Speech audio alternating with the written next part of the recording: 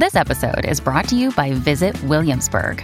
In Williamsburg, Virginia, there's never too much of a good thing. Whether you're a foodie, a golfer, a history buff, a shopaholic, an outdoor enthusiast, or a thrill seeker, you'll find what you came for here and more. So ask yourself, what is it you want? Discover Williamsburg and plan your trip at visitwilliamsburg.com.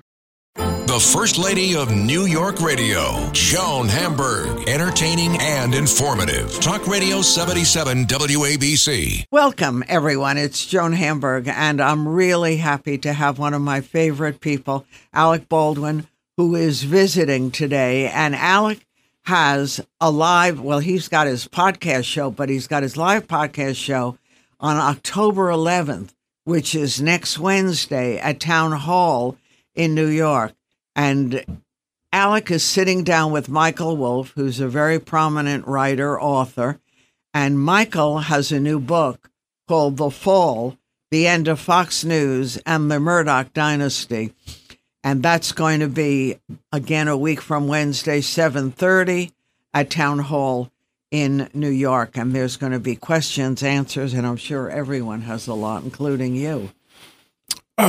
Well, first I want to mention that in this building, it's interesting that the 77 Talk Radio ABC logo is everywhere. It's on the table, it's on the windows, it's on the window shade, it's on the door. There's no mistake where you are. You know exactly where you are when you're in this building. Michael Wolff did my podcast live at Town Hall when his book Fire and Fury came out. And we had a great live event there, and people were just, of course, they were very primed to want to hear his opinions of Trump, and his book, Fire and Fury, was a big deal. It was a very, very, much anticipated book about Trump's presidency, and we had 1,000 people in there who were just hung on his every word. So he's agreed to come back to promote his new book about Murdoch and Fox News. And, Wolff is somebody who he just... like all great writers and journalistic writers, if you will, he gets into people's heads. He gets into people. He gets information. It's tough to, I guess an obvious comparison is Bob Woodward. Someone like that who sits down with people, and by the time he's done, he's gotten you to tell him a lot. He's gotten, and you don't even know what happened. You're exactly. like, oh my, what happened? You thought you were having dinner. Right. Yeah. No, that's a gift. You have that too. You get a lot of things out of people. Well, you've done this, much longer than I have. And in my career of doing my radio podcast and me doing Here's the Thing, it was really just a question of interviewing people that I liked. I was either very, very keen on their work as advocates for some cause. They were writers, academics, political figures, government officials, and of course, actors, musicians, and artists of whatever stripe. And for me, I either get to sit down for an hour with somebody that I love their talent. And we have a huge list of singers and musicians and so forth, Carly Simon and Streisand and on and on and on, Julie Andrews, and a lot of pop music and rock stars and so forth. But and then there's people I'm just interested in what they do. So it's educational for me as well. And do you want to go further with this, or you like the way this is set up, the way you're talking to everyone? What else do you think you want to do with it or whatever?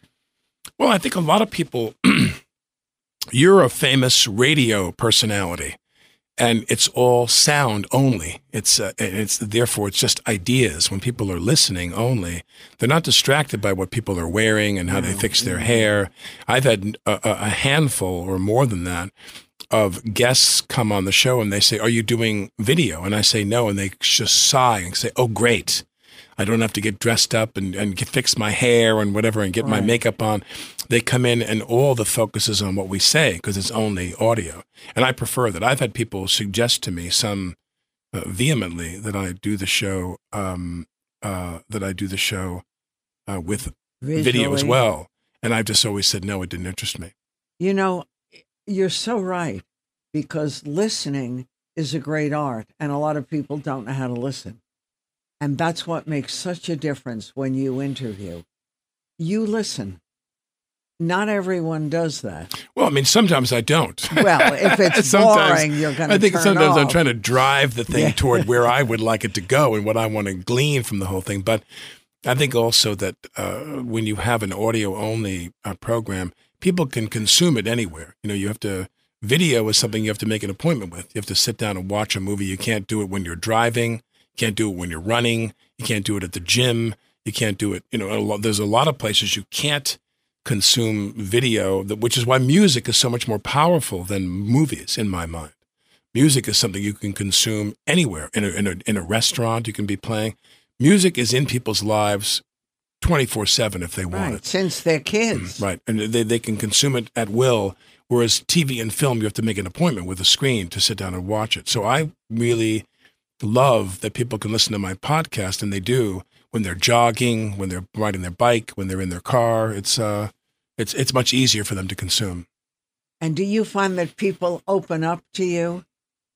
Some do and some don't. I mean, some people come in and they have done innumerable interviews. I've got a couple of people in mind. I won't say who they are. But they come in and they have a very kind of prepared, canned statements they make or stories they tell, which is fine. I mean, and they come in and they're not going to deviate from that script, if you will. They've been doing this a long time and they know what they want to say. Then there's other people who come in and want to have a conversation where they want to find out where you're going and what about them had you invite them to the show? Why did I bring them on the show? What was it I was after? And a lot of people I bring them on, like we just interviewed this guy, Andrea Crosta, who I read about him as I often cull these subjects from like the Times or the New Yorker magazine and so forth. And Crosta, they did a profile on him. He lives in Los Angeles. He's Italian. And he's one of the foremost undercover what's the word I should use? Activists, I guess is the word, combating illegal importation of animals for medicine, like rhino horn, any way that animals are abused and eventually used in different medicines and so forth.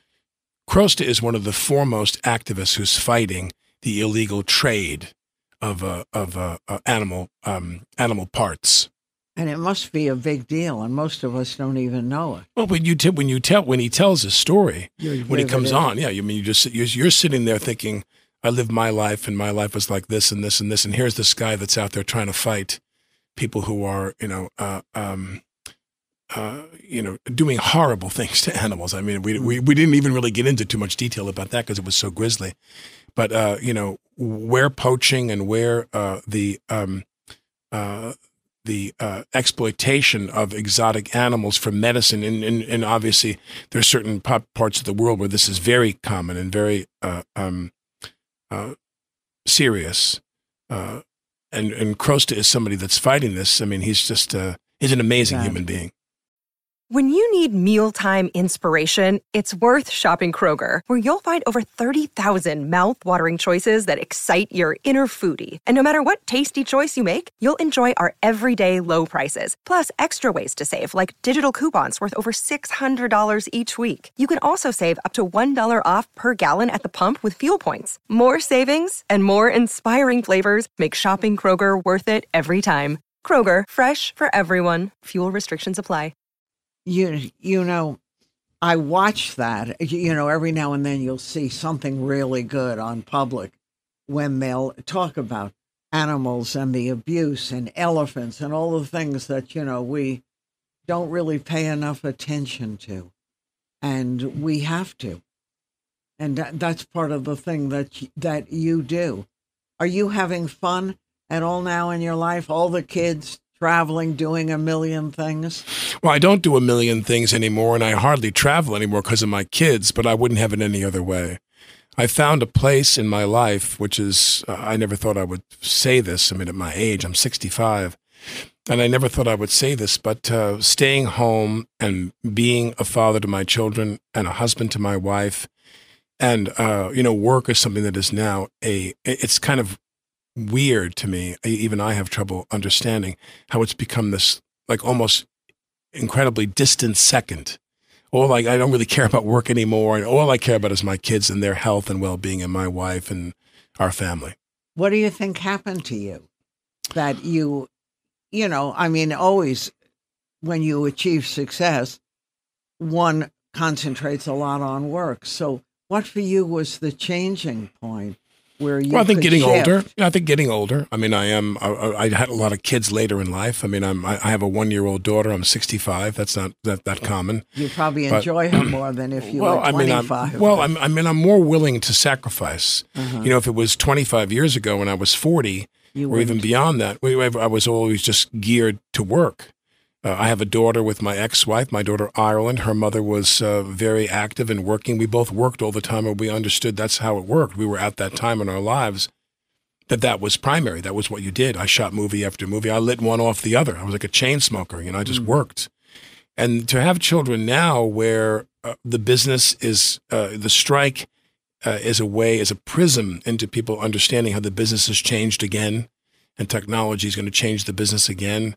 And who knows where it's going to be 5 years from now. So for me, it's easier to find something else to fall in love with.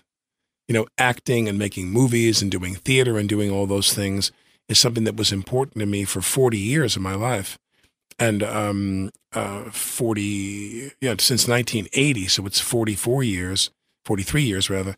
And now it's not as important to me. It's like I fell out of love with that, and I've fallen in love with 8 other people. Yeah, my wife and my 7 kids, and my older daughter, who she just had a baby. So I'm one of those rare individuals who is a father and a grandfather in the same year. I'm glad you're laughing, John. I like that. Well, there's a good children's book for you. Yeah, actually, I could see myself writing children's books. But, my kids are, my daughter Carmen is 10, which we find hard to believe. And again, it's also like the partner you have, I mean, I was married before and I got divorced, and that was tough, tough custody battle with my ex-wife and so forth. And now I'm in a situation where I think everybody wants what's best for my family. My wife, Ilaria, is such a unique person. She's a very, very, she's a very unique person. She's wonderful in so many ways. Yeah, and that's really good for you too. Yeah. But also it's like what are the things you derive from acting? I had a friend of mine say to me a long time ago. He said, "Would you rather act it on screen or live it in real life? Your emotional truth." But how do you answer that? Well, the answer for me now is I'd rather live it in real life. I mean, before, you would invest so much of your energy, your spiritual energy, your chi, your life force, whatever you call that, you would put that into your acting, and you'd want to, give it everything you had and do the best job you could. If you're a professional, you play the role regardless of whether it's sympathetic or unsympathetic and so forth. And then when he said that to me, which was a perspective of an older guy, he was older. And you get to that point now where I'm at this age, and I'm like, God, I'd rather just stay home, be with my kids. And it gives you a lot of pleasure? Oh, God, it's my kids crack me up every day. They're the funniest. I can't even say on the radio what they say to me. They're New Yorkers. My kids are New York. They were born in Manhattan, raised in New York. It's a different They got a lot kid. of opinions. They got a lot of opinions. It's a different kid. And now that kids are different today. That you're at a different stage, too, you can enjoy them. Yeah, we don't get to do things the way we did when we had 1 kid, 2 kids. We would fly. We go to Europe. We go to Italy. We go to London. I'd shoot a movie. We went to Spain for my wife to see her relatives there. Blah blah blah. But we didn't. Now we traveling with my wife and I and a couple people to help us and 7 children. They don't have that many seats in first class anymore. No, so. That's for sure. That could be a blessing too. That they have. We're going to save some money on airfare. Yeah, the back of the bus. And do the kids all get along? Well, they really are a pack. They're very in love with each other and close to each other, and that doesn't preclude them from arguing and fighting. And we have our daughter Carmen. Then we had 4 boys in a row. And those 4 boys can get a little rowdy from time to time. And I'm one of 4 boys. Well, yeah, I was going to say you grew up with brothers. There are flashbacks I'm having on a daily basis, which are rather unsettling, but they're rare. They're not. There's nothing that's a problem. Everything with them is ordinary. They behave the way kids always behave. Right. Yeah. And they're New York kids. Well, that's another thing, which is that, of course, I thought the minute we had a 4th child, let alone a 5th, 6th, and 7th, that we would leave that we would leave New York, that we would go somewhere like the suburbs and go to Westchester or Connecticut or somewhere. My wife is not done with the city. She's a young woman, and she loves Manhattan. She loves New York and living in New York, so we decided to stay here and live here. And what do you find with this bunch of kids? Is it easy in the city? Easier? It's not. What's easy is there's a lot to do. And you can go to the museum, and natural history, for example, is a constant stop of ours. And we go there, and especially when the weather's bad or it's cold, we go inside, obviously. And you go to these places, and you can never tire. You can never cover all the ground. No, it's exactly right. There's always more to see and to discover there. And that's true with Marine Museum out in Brooklyn. We go. There's about 5 or 6 stops we go to. Of course, my kids love the Museum of Ice Cream. Wait, how come I don't know about that? Well, you're going to have to look it up. You have a staff here. They can look up the Museum of Ice Cream for you. I love that. Yeah, well, my kids love it too. They go there and they study ice cream. They study it. Well, do you lick it clockwise or do you lick counterclockwise on your cone? It sounds good. You're going to become the big authority. They got a good now. life. They got a good life. They got a great mother. I'm glad, and I'm glad for you. So we got Michael Wolff next Wednesday. Right, the 11th, live 7:30 at Town Hall here in Manhattan. I'm going to do a podcast with him about his new book, Fall, The End of Fox News and the Murdoch Dynasty. And a lot to do about the Murdochs. They're in the papers every single day now. Right. Anything surprise you about them, or do I have to wait for the event? No, I think that what you'll see is, I'm not going to have any fresh ideas here, that the Murdochs, Rupert Murdoch resigning is a big deal. Yeah. And I think that Murdoch, what he did was he made himself a figure of tremendous power and influence, and he'd pick up the phone and he could get a lot of things done. And I'm not quite sure that any of his family members will have the same success. I was going to ask you, is the son he chose to be the heir for the moment, is that a good choice, do you think? I don't think it's a question of a good choice. I think that Murdoch, now that he's retired, and certainly once he's gone, he's not a young guy. Right. Certainly once he's gone, I don't think any of his family could replace him. He's really a once in a lifetime magnate of a certain proportions and a certain career path, and his influences and what he built. I'm not at all the demographic for Fox News in any way whatsoever. He did it. But he did achieve what he achieved, and I think now that he's done, I think that you're going to start to see the kind of diminution of that empire. And that's Alec Baldwin. And if you want to meet Alec in person, go to the live podcast show. It's October 11th at Town Hall, and it's with Michael Wolff. Michael's book is something you're all interested in, The Fall, The End of Fox News, and the Murdoch Dynasty. Thank you. Thank you, Joan. It was a great pleasure to see you. Love seeing you, too. Thank you. I know. Thank you. And my son sends lots of affection. I love the John. All right, everyone. We have lots more to come. I'm Joan Hamburg. Stay tuned.